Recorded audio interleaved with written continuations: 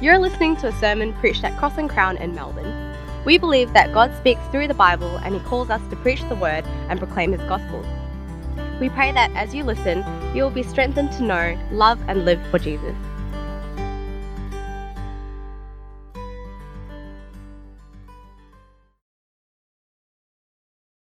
Merciful God, as we look at your word this day, open our eyes that we might behold wondrous things from your instruction. Through Christ our Lord. Amen. Now look, I get it. Not everyone in our lives is super ambitious.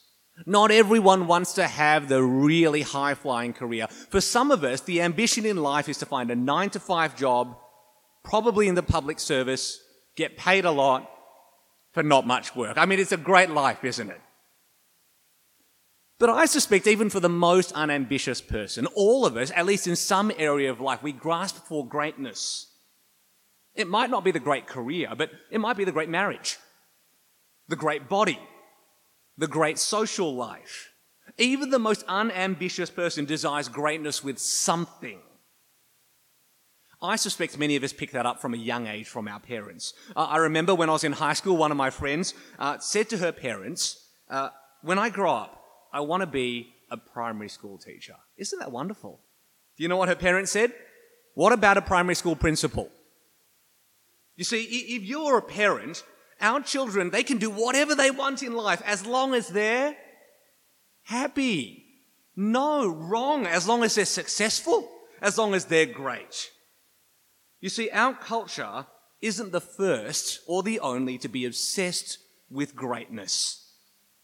In first century Judaism, everyone was preoccupied with status and success. That culture, it was so fixated on where they sat in the social pecking order that some rabbinic writings even specified the seating order in heaven. So, when we're all in heaven, I'll get the VIP box seat closest to God, and I'm sorry, you guys, you're going to get the cheap seats with the plebs. That was the world into which Mark is writing, a world obsessed with greatness and success.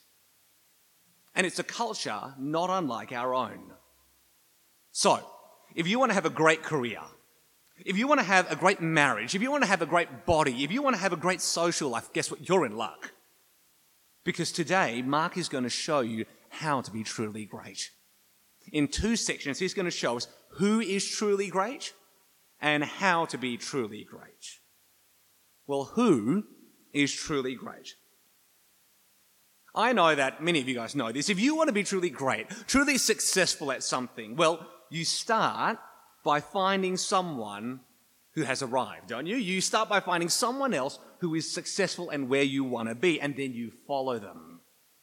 So, if you want to have a great body, find a gym junkie and train with them.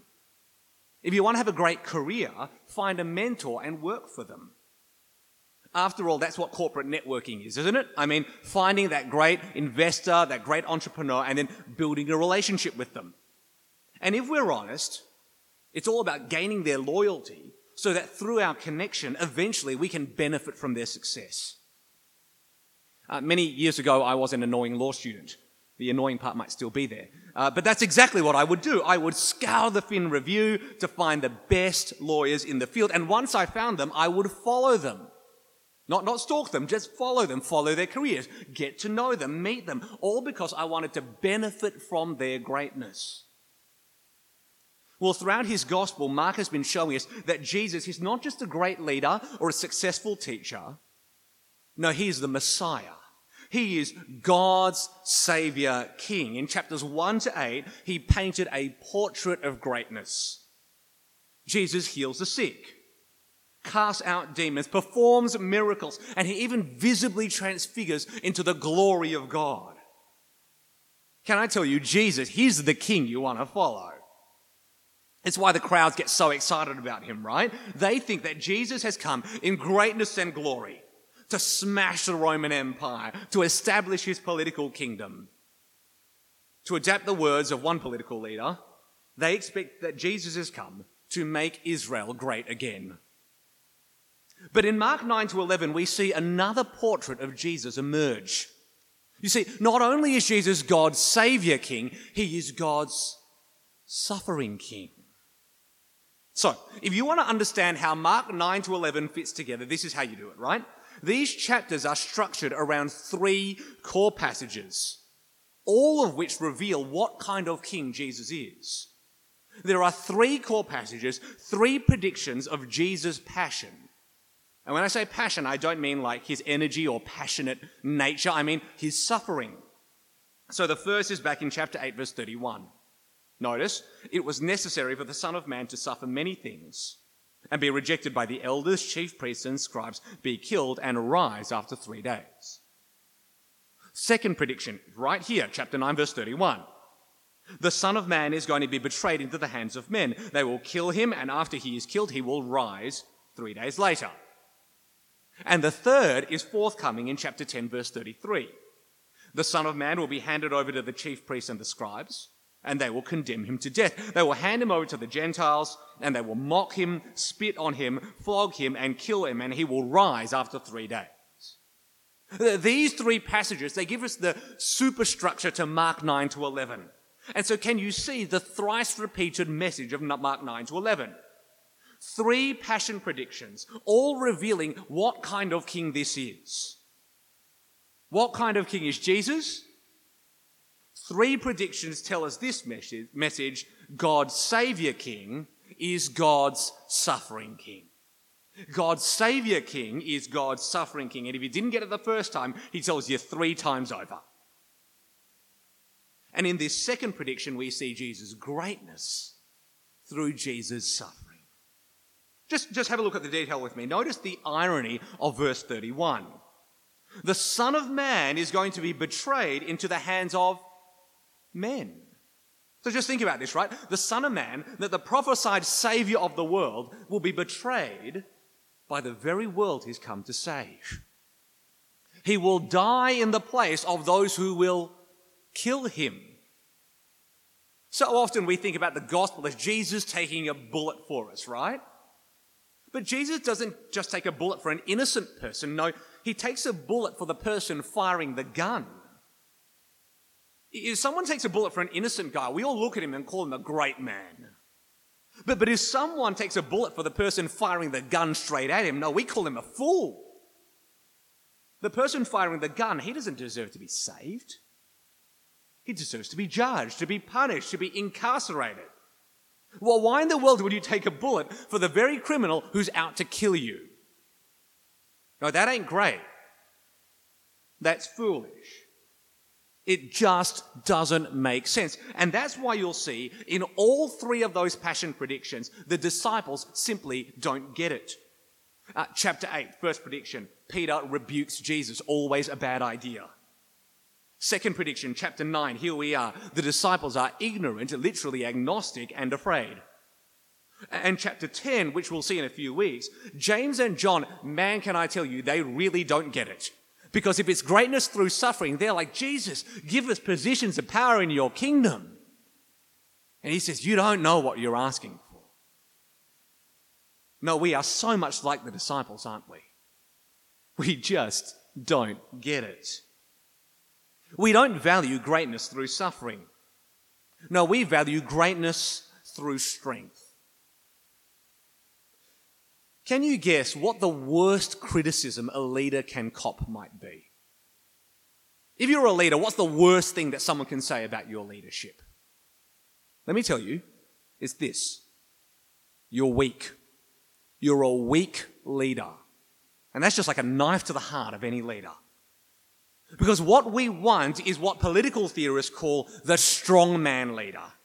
The leader who is steady, who is strong, who is stable, the leader who won't be pushed around, the leader who stands up for himself. We don't want a weak leader. We don't want a passive leader. We want a strong leader. The problem, of course, with a strongman leader is this. There's no room for mercy.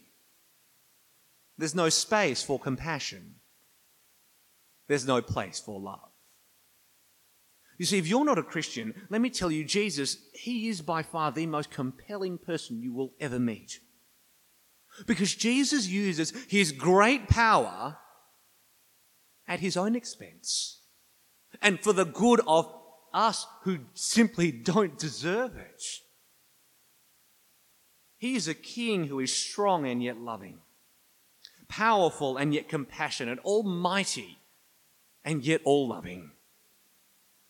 Jesus has a tender strength and a gentle power. And out of his infinite love, he uses that infinite power for the infinite good of the infinitely undeserving. Oh, we all look for the great man, the great woman, the great person who we might follow. Can I tell you, if you want to be great, start by finding the one person who is truly great and follow him. Start by following Jesus. Well, how then do we be truly great? What's the secret of true greatness? It is one of the most common questions that we ask people we admire, isn't it? Jeremy, how can I be truly great? How can I build a great body? That's actually written here, not Jeremy. But how can I build a great body? How can I grow the great career? I remember the advice that one lawyer gave me all those years ago. And this is what he said. 2 pieces of advice, Adam. Number 1, know the right people. Number 2, put your own interests first. Know the right people and put your own interests first. Well, in verses 33 to 34, we find the disciples, what are they doing? They're arguing over who is the greatest. And that whole scene, it just drips with irony, doesn't it? Because the disciples, they're bickering over which one of them is the greatest, but they can't even see that the greatest one of all is standing right in front of them, the Lord Jesus Christ. They are so blinded by their own ambition for greatness that they can't even see greatness personified. And so, what does Jesus do? He doesn't tell them off. No, he's kind, he's gracious. He sits down to teach them what it means to be truly great. Verse 25, if anyone wants to be first, he must be last and servant of all. Notice, Jesus, he's not just redefining greatness, no, he's turning it upside down. He's inverting greatness. If you want to be first, you need to be last. If you want to be the king, you must be a servant. If you want to be great like me, you must suffer like me. Jesus isn't just teaching his disciples, no, this is what true greatness looks like. No, he's showing them, I am what true greatness looks like. I am the first because I will become last. I will become the servant of all humanity.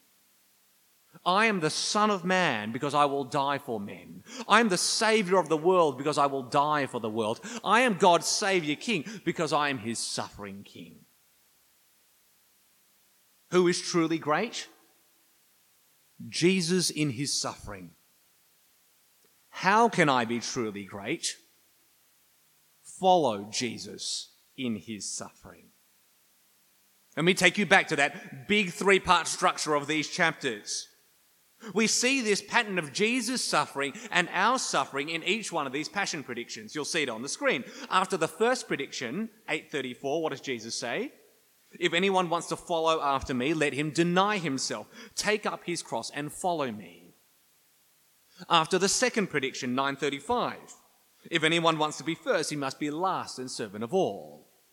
And after the third prediction, in 10:43, whoever wants to become great among you will be your servant, and whoever wants to be first among you will be slave to all. If you want the spark notes to Mark 9-11, here's the one-line summary. Follow in the footsteps of your suffering King. Follow in the footsteps of your suffering King. And I love what Jesus does here, right? Because he teaches a truth and he knows his disciples and we're slow to get things. So often we need visual representations, which I don't have on me today, but Jesus does. To illustrate the message of verse 25, what does he do? He picks out a child from the crowd. He takes him in his arms and he shows us 2 ways to be truly great. Through this child, he shows us 2 ways to be truly great. Number 1, welcome everyone. Welcome everyone. Now, if you think about it, those two words, welcome everyone, nothing could be more opposite to the advice that the lawyer gave me all those years ago. He didn't say welcome everyone. He said, no. You pick. You be strategic. You be smart. Know the right people. Connect with the movers and shakers. Network with the people of power and influence. Adam, you need to be selective in building your corporate network. Don't waste time on people who can't help you. Don't waste time on the support staff. Don't waste time on HR. I'm sorry if you work in HR. And that's exactly why Jesus takes a child into his arms. Because in that culture, people didn't look at children and go, oh my gosh, how cute, look at how cute they are. No, in that culture, children were useless. They have no connections, no power, no influence. Children are the antithesis of everything that is great. Children are nothing more than economic deadweight. Don't take that out of context. They are the least. So don't waste your time on them. They can't help you. And yet here is the king who takes a child into his arms. It's quite poignant, isn't it, actually? In verse 37, he says, whoever welcomes one little child such as this in my name welcomes me. You see, if you want to be truly great, welcome the least. Embrace the overlooked. Accept the rejected. Take in the outcast.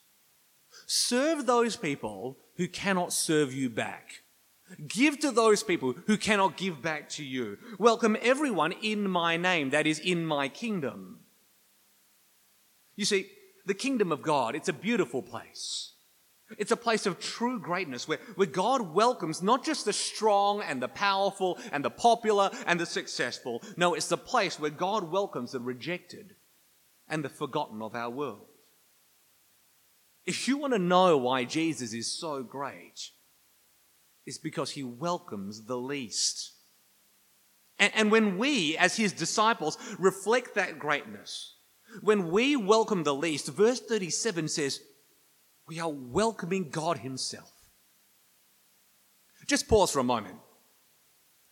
Think now. Think now about the Christians you know who might be socially at the margins. Christians who might not have much to contribute to church life. Brothers and sisters who might be easily forgotten or rejected by everyone else. The ones on Sunday, let's face it, who you'd much rather not talk to. Brothers and sisters, if that person bears the name of Jesus, they are precisely the person whom God calls us to welcome. They are the one whom Jesus embraces in his arms, and so must we. He calls us to welcome the least. And now he calls us to welcome the lowly. In verses 38 to 41, these verses, I don't know if in your BLTs when you're going through these passages, you think, this part just seems totally unrelated. I have no idea what's going on. But these verses are tied together by that one phrase. There you see it again, in my name. You see, that the powerless child of verse 37, he is welcomed in my name. And the nameless disciple of verse 38 is driving out demons in your name. You see, the powerless child and the nameless disciple are visible signs that true greatness is shown by who we welcome in Jesus' name. Who do we welcome? Who do we embrace? Who do we count as one of our own? I can tell you in verse 38, the disciples, they are not welcoming this nameless man. In fact, they're rejecting him. Why? Not because he wasn't following Jesus. I love this. Notice what they say. Because he wasn't following us. Us. The disciples, they're making it all about their name instead of Jesus' name. Their greatness instead of Jesus' greatness. This is what they're thinking, right? Look, boys, because they were all boys, we're close to Jesus. We're at the center of greatness, but not that nameless random. Who does he think he is? We're up here, he's down there. My favorite part about this is This nameless disciple, he can cast out demons, but actually that's the very thing that these disciples failed to do just a few verses earlier. Can you imagine how galling it must be? We're the true disciples. Who's this nobody? He is not one of us. But Jesus says, he's one of mine. He's one of mine. If someone bears my name, they might not belong to you, but who cares about you? They belong to me. They belong to Christ. That's the one true identity that matters. They might not be great in the eyes of this world. They might not be great even in your eyes. They can be this powerless child, this nameless disciple, but if they bear my name, I will welcome them. I will embrace them. I will love them. And so must you. This man, he might be outside your tribe, but he is within my people. And then Jesus does something really subtle and tricky in verse 41. He flips the table on his disciples. Whoever gives, notice, he doesn't say whoever gives that man, he doesn't say whoever gives that child, whoever gives you a cup of water to drink in my name because you belong to Christ, truly I tell you, he will never lose his reward. Can you see what Jesus is doing here? In verse 37, he urged his disciples, welcome the child. Now in verse 41 is speaking of other people welcoming them. It's not just about the child. It's not about the nameless disciple. No, you are the little child. You are the nameless man. All of you bear my name. So welcome the least and embrace the lowly. You know, years ago, I led a youth group at another church, and I know some of you were part of that church. It was a good 15 years ago. And there was one year, it was December, I distinctly remember it, and one of the year 12 boys he dropped off the map. We just couldn't find him. He went dark. It was around the time that they were releasing your then what we called enter scores, now they're ATARs, or your high school graduation mark. And we couldn't find him. Turns out he fled the country. He was in Malaysia. Not because he was on a family trip, but because he didn't want to be around church when he got his score. I asked him, I said, brother, where have you been? And he said, Adam, everyone at church is just so intelligent, so successful. I'm just not smart enough. Oh, my heart broke. How tragic is that? I mean, churches, all churches, our church can so easily be defined by anything other than Jesus. And within the church, the truth is, we can welcome each other, we can relate to one another, we can embrace one another based on anything other than Jesus. The tragedy is, we look at the church through worldly eyes. We define greatness within the kingdom by the standards of the world outside of the kingdom. We evaluate our brothers and sisters based on our career success, our home ownership, our cultural background, our physical appearance, or even our social ability. And we may not intend it, but we end up applying two levels of welcome. A better welcome, a warmer welcome, a warm embrace for the successful, good-looking person, the sociable person who's great in conversation, who everyone loves to be around. And a lower level of a welcome. Let's face it, it's not an embrace. We're not opening our arms, we're actually putting out our arms to keep them at arm's length, aren't we? For the ordinary, average-looking, socially awkward person, the person who is hard to have a conversation with, the person who you try and speak to but they just don't give you much in return.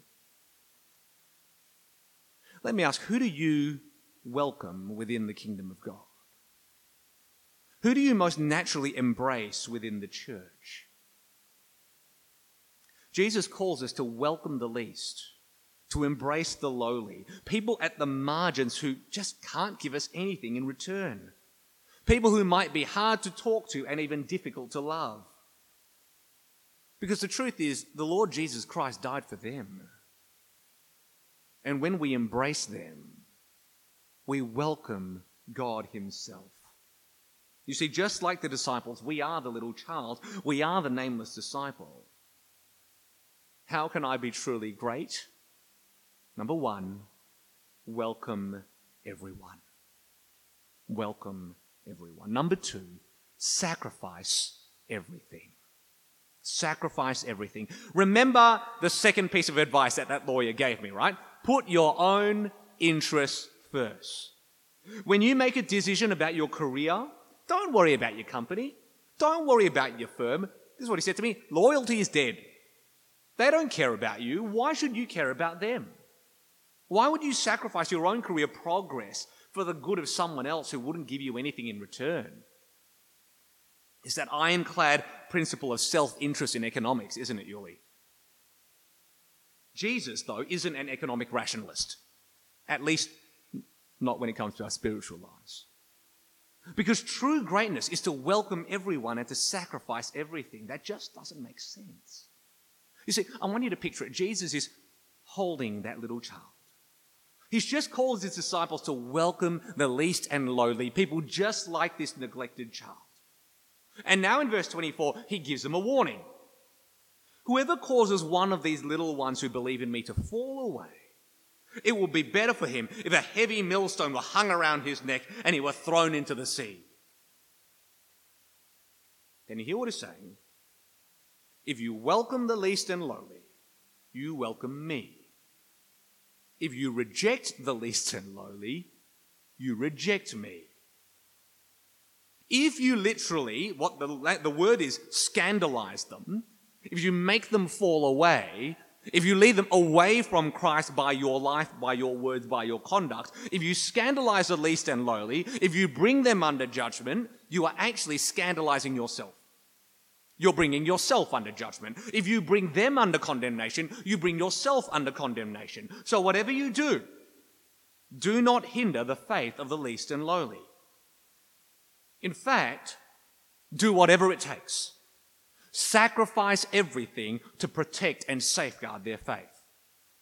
Now look carefully with me, right? I suspect that's what's happening in verses 42 to 43.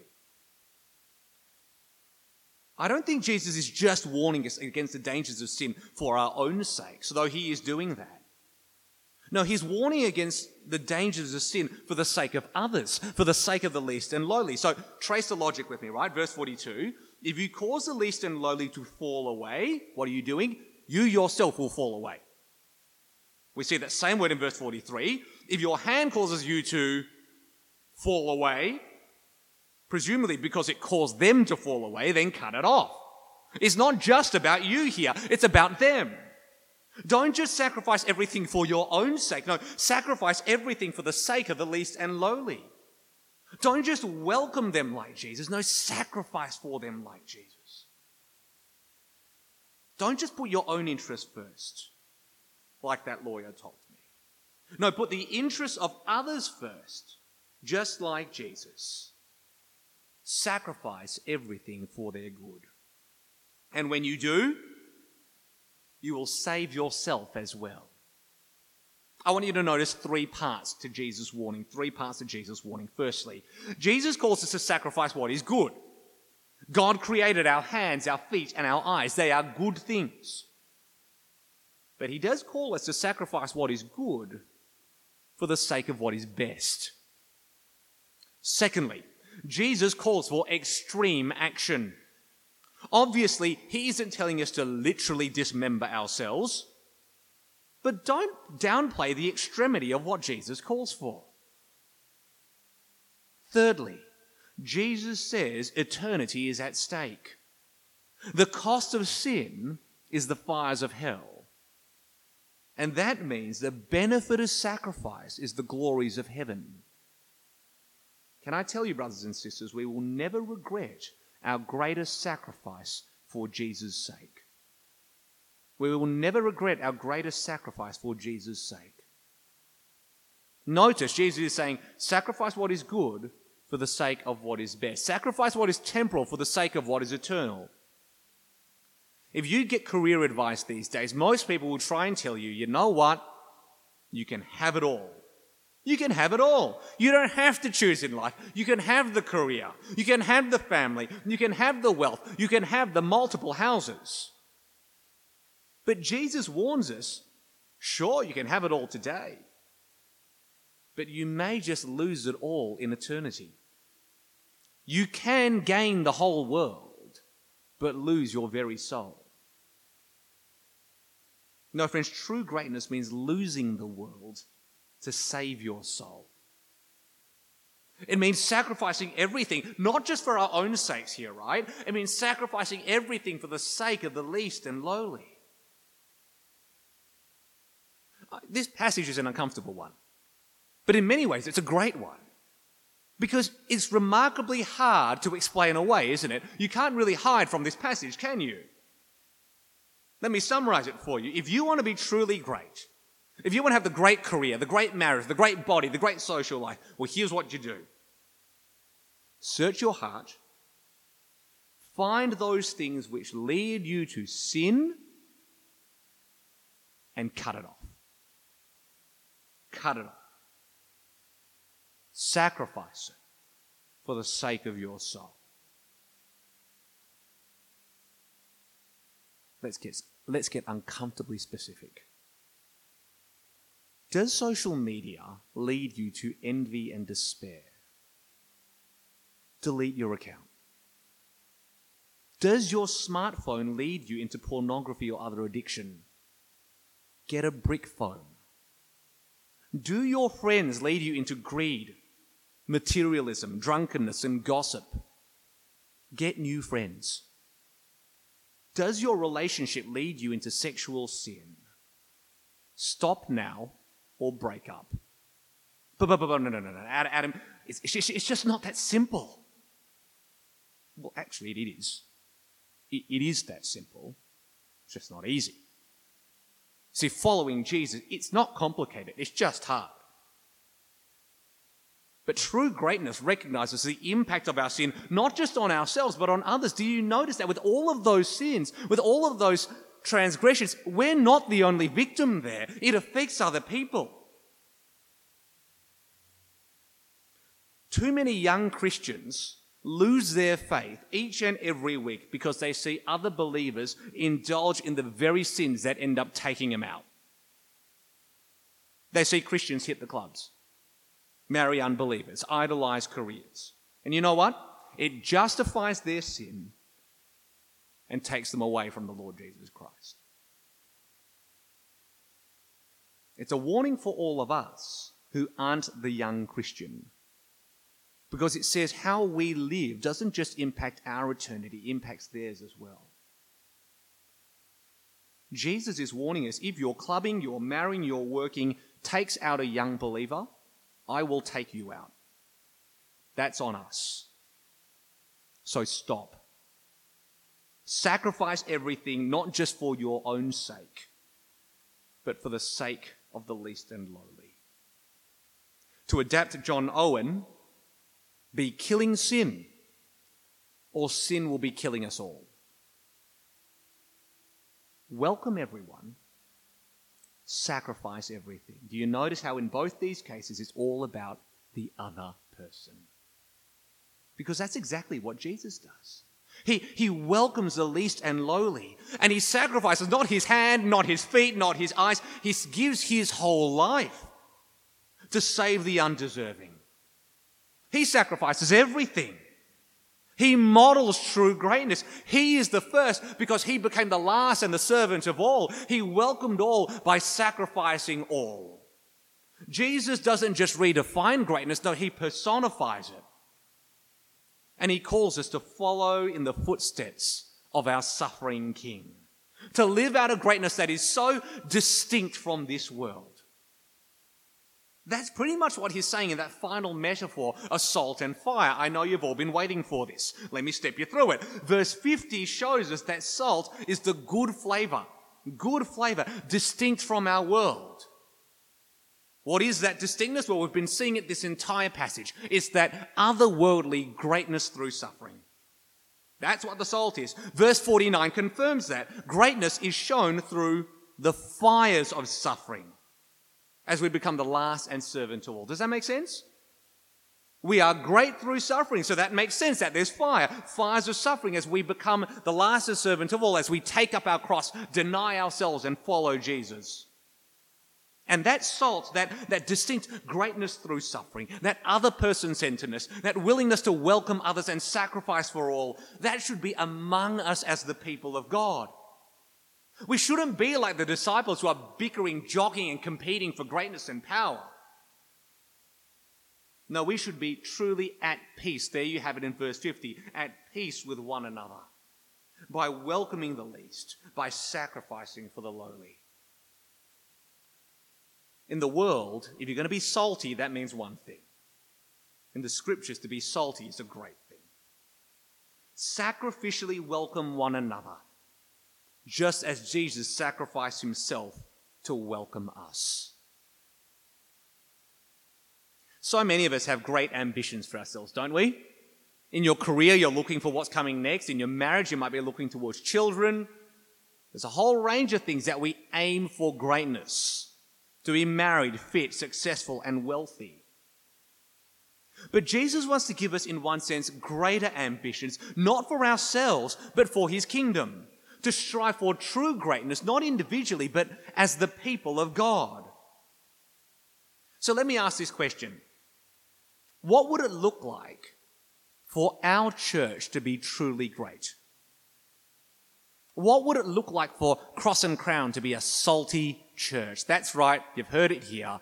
We want to be a salty church. Well, let me give you a picture of what that church might be. And I hope that you might share this ambition. I don't have this ambition because I get paid to do it, right? I have this ambition because I belong to this family. And I hope that as a church we might share these ambitions for our family. What would it look like for us to be a salty church? We would be a church that welcomes the disabled, the unemployed, the poor, the awkward, and the needy in Jesus' name. We would be a church that values biblical expository preaching, robust Reformed theology, a deep evangelical piety, but welcomes the simplest of believers who bears the name of Jesus. And we would be a church that is willing to sacrifice everything so that we might welcome everyone. So that Cross and Crown might be a place where the least and lowly are welcomed home. That's what true mission is. It's not just about going out. It's about making sure that the people of God, that the church of God is a church with arms wide open to all whom the Lord Jesus Christ would call home. Will you join me in being that church? Will you join me in following the footsteps of our great and suffering King? Let me pray. Gracious Heavenly Father, we come before you and thank you for this great reminder of what true greatness looks like. Give us deeper, higher, greater, wider ambitions for who we might be, not individually, but who we might be as your people. May we be people, God, who would welcome all whom you would welcome, who would sacrifice just as the Lord Jesus sacrificed, who might follow in the footsteps of our great and mighty King. And we pray these things for Jesus' sake. Amen.